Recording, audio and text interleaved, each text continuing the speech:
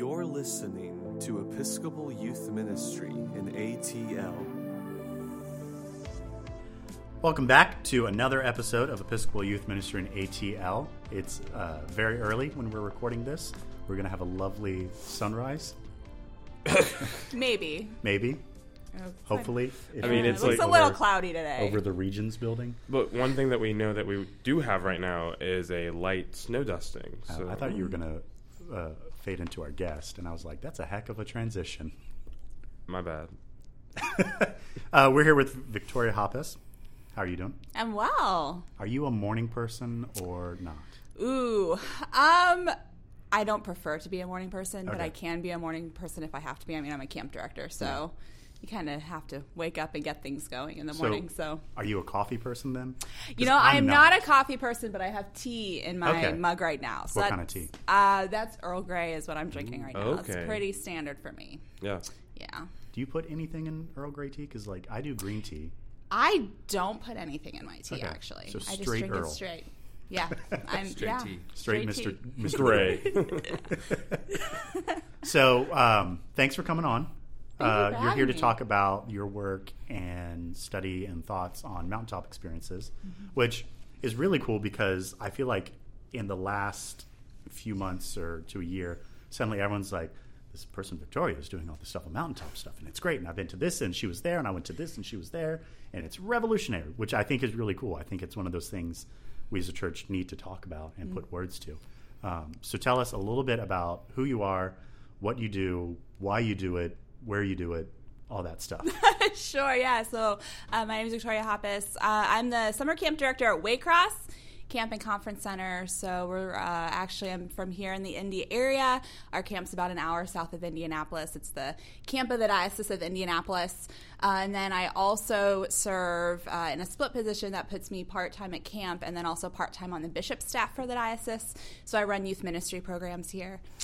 So coordinate all of our youth events and outreach to youth ministers and networking and all those kinds of things that you do in a diocesan role. I last spring finished up a master's degree in children, youth, and family ministry. And so I did a lot of work around these mountaintops as a part of that as I finished my capstone project. And the work that I do with young people in camp and retreat settings in particular really inspired me to want to explore some of this more. And, what is the role of these intimate moments with God that young people have and experiences and these different things we facilitate together. And particularly in my job as a camp director and working for the diocese, that tends to be a lot of my job is facilitating these, weekends or week-long experiences where young people get to have a close encounter with God in a different way. So I became very interested in that and I did reading on it. I mean, you mentioned the word revolutionary in the introduction, which I don't know if I'd necessarily myself think about it as revolutionary because I think there are people out there in youth ministry circles who have been talking about this. So I just kind of tried to take what was out there and think about it from the context of what I'm doing. And thinking about mountaintop experiences and how they've also formed me into the role that I am today in youth ministry, because I think it was some of those really early, deep encounters with God that have helped make me the person and the youth minister that I am today. And I think that that's true for many other people who find themselves in positions like mine or even in youth ministry in general. Yeah, and I think, the reason why I think it's important, especially for camp directors, when I was camp director, I feel like I could say everything to my diocesan office about why camp is important, why it's great formationally, why it's feeding the diocese. But you actually did the work to be able to say, no, for legit, this is why, not just let me stand up here and tell you why, it's great. And I think even we talked about it last night at the plenary about essentially that experience, if and when we have these Jesus moments, then how do we then take that to another place and either have more Jesus moments or how do we then share with other people about those Jesus moments? And I think that's, like we said, sort of hitting home with your with the research that you did on mountaintop experiences. Yeah, definitely. I mean, I think, I guess we could talk a little bit about like what we mean by mountaintop experience, because we've thrown that term around a lot. We haven't really defined it. Oh no, we really like to just be as vague as possible. As vague as possible, right? Yeah. So I mean, by a mountaintop experience, what we're talking about is those moments when people feel the most deeply connected to God, right? Like if you've ever been on top of a mountain, you're so high up that you feel like you can touch the sky, like those moments, and those moments where you feel like you have a real deep communion with God. I think what's unique about a lot of the mountaintop experiences that we can have on our faith journeys is that they happen in ways that are like not a part of our ordinary life, if that makes sense. And so in particular, what I'm interested in is looking at the idea of faith immersions. So like short-term periods of time when really anyone, but specifically we're talking about in the context of youth ministry, where young people are deeply immersed in Christian faith and practice and community, which is what happens when they go on a mission trip or a weekend retreat or spend a week at summer camp. And usually it's being immersed in that faith community that helps them see and experience God in a different way that leads to a deeper communion with God. And I think you bring up an interesting point that we can talk a little bit about later, is that the experiences are really powerful and impactful, but then it's also about being able to take that experience away and take it home and use it to be part of the ongoing faith formation of young people. Do you think it's gotten tougher, like as society becomes more connected with like social media and technology? And I mean, kids have like mountains of schoolwork now. Like I find it tough to get my kids in my youth group, or when I was a camp director, to unplug. Yeah. Like we took their phones, and some kids, bless them, were like, yeah, totally, whatever. Other kids had like a burner phone that they gave us, and then kept their real one in the cabin. Yeah, I think that's a really interesting topic, and it's one that in a lot of camp circles now, like I have conversations with camp directors all the time about this. We're like, okay, so how are you handling the whole technology phone thing, especially now, like that's how everybody is taking pictures, and that's how, I mean, I guess I don't see as much of that at Waycross. I think part of it is because of how it's been ingrained into the culture of the camp. The kids are just kind of used to not. We're also so far out in the middle of nowhere that unless you have on our Wi-Fi connection, you don't really have service anyway. So it's a natural way to help with disconnecting. But yeah, I mean, I guess we can see some of that, but I also think that there are ways in which we can take that technology and help use it to help young people process some of those experiences. I guess that might be what I would say about that. I mean, I think that it can become distracting, which is a conversation I have with youth all the time. We don't take up phones at our diocesan retreats, and we usually have that conversation at least once during the weekend because it can be a distraction, but I also think it could be a great way to help them with processing what they're living and seeing and doing in the moment. And then it can also become a reflection tool for afterwards as a way to remind them of what they're seeing and witnessing and experiencing. So what would you consider then, at least in the Episcopal Church and youth ministry, like a mountaintop experience? Like summer camp, obviously. What are some other ones? So I'll tell you a personal story of one of the first times I think I felt I had a mountaintop experience. So I didn't grow up in the Episcopal Church. I grew up Lutheran, but I mean, I think there's a lot of similarities in the way youth programs are run in the two churches. I had just finished 6th grade when I went on my very first mission trip ever. I had never been on a trip like that before. And my youth group, we went to the Texas-Mexico border. Ooh. And we drove there for a week. And so we did work in Reynosa, Mexico during the day, and we did some service work in Texas as well. And that was, for me as a young person, a very powerful experience for several reasons. First of all, I was getting to meet people who lived in a country and culture that was way different than my own. And we got to do work with kids in a church and with people in a neighborhood that was totally different. And that was deeply profound for me because I got to experience the church and the body of Christ in a different way. We had daily times of worship and prayer and, small group reflection and large group reflection. And those were really important times because they were very community building. And it also was a little different than like the youth group time we were used to on Sunday nights or the worship time we were used to on Sunday mornings. And so I specifically remember one night toward the end of our trip when our group all was together for our nightly worship time, and we were sitting in like the youth room of the church we were sleeping at. And we got to this time of worship where we just kept going and going and going, and it was nonstop. And we like got to the end of it, and we all felt like God was super present with us, like in that moment as a community together, worshiping and giving thanks for the trip and everything that we had learned. So yeah, in that moment, I felt that my relationship to God was a lot closer than it may have been a few days earlier when we had started the trip. So there's one experience of that. So, I see it in my work.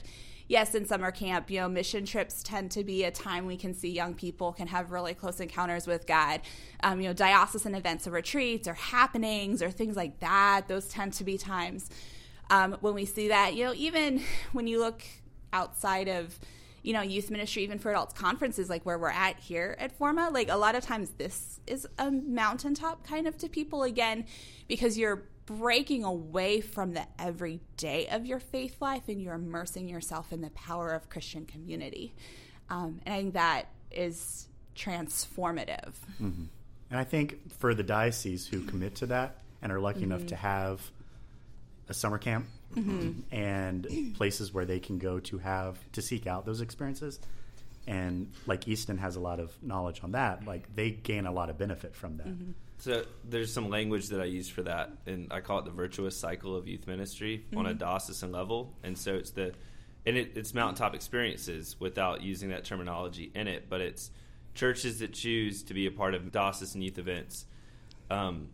Their youth get so pumped up and excited to be a part of it that they go back into their communities and they talk about it, and they ask their rectors and their youth ministers tough questions like, why aren't we doing more of this? Like in our communities, why can I not be more involved in like doing things on Sunday mornings?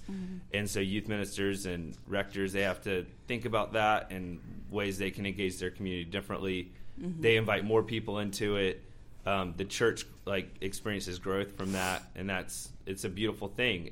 And what happens in diocesan youth ministry is we don't exist without churches that participate, and therefore our programs are more successful and more vibrant because youth have these experiences. Yeah, definitely. And I think about the group that I took to the last Episcopal Youth event a couple years ago, and we had several youth who came out of that trip and with just kind of a renewed understanding of what it means to be the Episcopal Church and what it means to be the body of Christ. And so to see them go back into their home congregations and to go back into this diocese, and they're the ones who are becoming the leaders and kind of the change agents within the church. And so I think it's really exciting for us to be able to look at some of these short-term experiences that we're offering our young people to see how they're able to take those and use it to revive the church, because I really think our young people are a huge part of that revival right now. And part of it is because they're getting to experience and have communion with God that they then want to go out and share. And it's huge when a parish or a diocese or a community is able to welcome that young person back in and to support them and to help them process that experience and use it to lead and to change their community. So then, what makes it so powerful? Because I think a lot of people, I think there are a lot of people in the church who look at things like happening and summer camp and long-term mission trips and are like, that's manipulation. But what is it that makes it so powerful so that it's not, the Netflix documentary Jesus Camp where it's manipulation in the worst sense? Yeah, and that's a really good fear that you bring up, and I would say that's one of the cons of these types of mountaintop experiences is that if they're not if they're not facilitated well, it can turn into that kind of Yeah. emotional manipulation, which isn't what's going to help grow the faith of a young person for the long term, right? So for me, when we're facilitating these moments of close communion with God, it's all about the framework behind it and how it's more than just going and having the experience in order to have the feeling, if that makes sense. And so, in the camp world, especially when it comes to like ropes course and challenge course work, we talk a lot about experiential learning with our staff and being able to facilitate this cycle that you're taking a group of people and you're having an experience with them and they're actually doing something. But then after you have that experience, you're taking time to reflect on it and pick out, where was God present? What did I learn? What are the lessons that we can take home from this? But then after you experience it and you reflect on it, then you find out, okay, so how is this going to make my life a little bit different? And what is something that I'll be able to do now, leaving this experience that I've learned that I couldn't do before? And I think that's where the big difference is there, is when we frame it within this cycle, because this was actually something I was thinking about last night as I was prepping for our recording this morning. I thought about a conversation that I had with our ropes course inspector last year, and we were talking a little bit about, not necessarily at the faith level, but we were talking a little bit about the difference between the types of challenge course work that we do at camp on our climbing tower and zip line than is done at the commercial zip line place that's just a couple of miles from our camp, right? And one of the things that we were talking about is that the experience we provide at camp is not just rooted in going and getting the adrenaline rush, but it's rooted in the community building and the teamwork and the Christian community and the learning that comes from it. So for me, when I'm doing my work and I'm working with in our diocese, we have a lot of youth leading youth for our events. When I'm working with the young people who are putting together our events, that's, something that I try to help us push forward, is we're not just creating a retreat for an experience to people to just have a feeling where they feel close to God, but we also need to find ways to use it as a learning moment or an experience so that you have some sort of tangible takeaway that can go home and that you're a little bit different than you were before. It seems to me that there's a second part of the cycle that's really important, which is you have your experience, and your experience can be, whatever it is. But then the second part of the experience is when you then take your experience and you hopefully help to empower or supply an experience for the next group of people. And so that could be you're working the next weekend.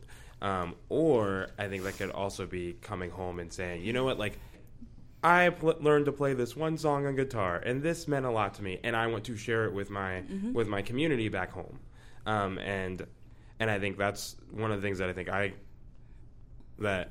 get frustrated with, is when those kids come back and they're like super excited and they're like, oh man, I had this experience, let me share it with you. And when we have faith communities who are not ready to then hear about or allow that person to then share, like, oh man, I had this experience. I mean, it's like if Peter had come back from the mountaintop with Jesus and was like, let me tell you all these things, and the other 9 disciples was like, yeah, cool, I'll see you later. We don't care what you have to say. We're going to build tents.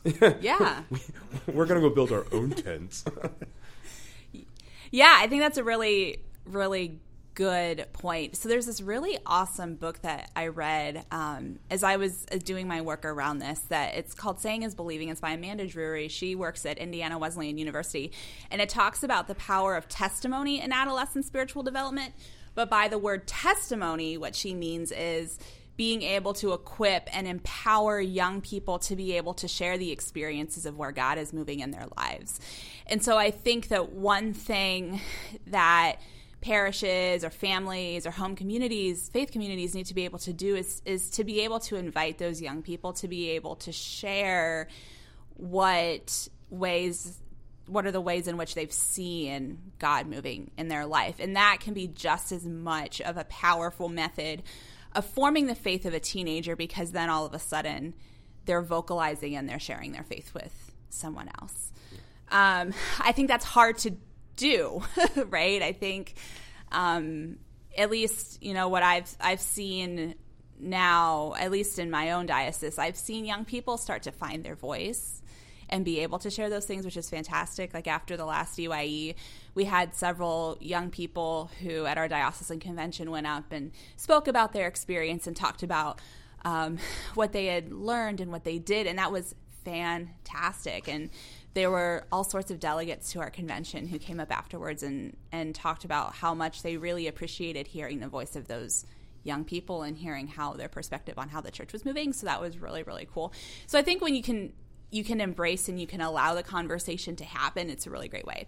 The other thing, too, is that going back to the technology piece, in our day and age, it's also a lot easier to try to share those experiences with people back home through whether it's blogging or Instagram or Twitter or a Facebook group or, like some events that live stream. Like, you can give a snapshot of what's going on, which I think sometimes helps for parents or guardians or families or friends to see what's going on.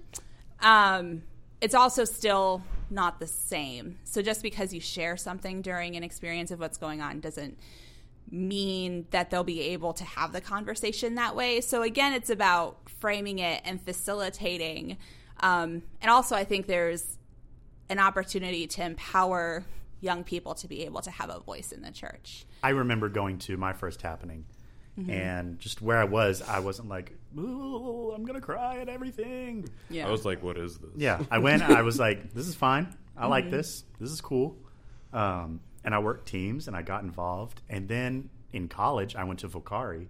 And that was like, if I think of a mountaintop experience, how normal people do, that was it for me. But Camp Weed is not on a mountain. No, it's very flat, and that's why I love it. But, and this is the part I want to kind of focus in on as we close. Mountaintop experiences aren't always yeehaw. No, they're not. And I think, for someone like me who's on National Happening, we've been very intent on identifying programs and helping programs that are struggling with those experiences. Mm-hmm. The ones that it's gotten far away from what you've talked about, the framework of what the weekend's supposed to be about. And so I'm curious about how do you identify those kind of things? What are their identifying qualities? And then I'm curious how Easton, as far as like on the ground, how do you make sure those things don't wreck a program?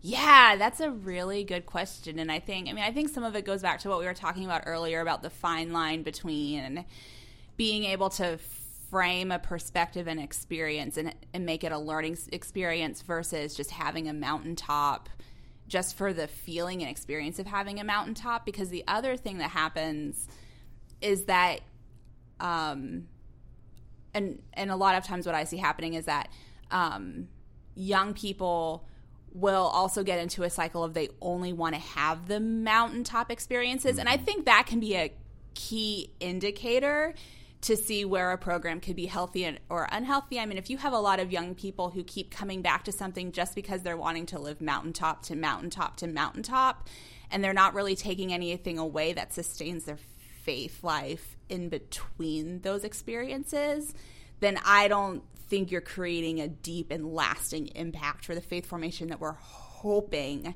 that will happen from the experiences that we're creating. So I think it's extremely important when you're designing a program or even facilitating experience. And I use the word facilitate because to me, like, I'm not the one who's helping the young person make the connection with God. Instead, what I'm doing is I'm creating a sacred space for that mountaintop to happen. So maybe that's the other thing that I would say about that too, is that we're not trying to force the experience on other people, but instead we're making space and we're allowing them to have that intimate encounter with God that will transform their life and then help them figure out what is the one thing from this experience that I can take that will help sustain my faith life until I can have the next mountaintop. Because yes, God is present in the mountaintop. However, God is also present in the valleys. Sometimes some of those unhealthy practices also can become deeply enrooted and ingrained in the culture of something, right? And so I'm curious as to know how much of the work that you did was just as much about culture shifting and understanding the reasoning and the theological understanding too behind the retreats that you're doing. I think the majority of it was just shaking up the culture a little bit. Because once we've been saying, well, we've always done it this way, that's when we've got an issue. Exactly. That's it. I mean, I know Wallace agrees with that. I know Matt agrees with that. And I know I've jokingly said it at times before, and Wallace has called me out and said, that's exactly why we need to change it. Without calling out retreats, I've seen youth that felt like it was a necessity, that they have something major happen in their life for them to be able to give a particular talk at one of our retreats. And so you should never feel that way as a young person or as an adult, that you have to have a particular experience to share your faith journey. And I think another example would be like some of the times where where youth and adults feel like, well, this is a time where this person's going to cry. Right. And that goes back to the mountaintop experience piece of, we don't know when they're happening.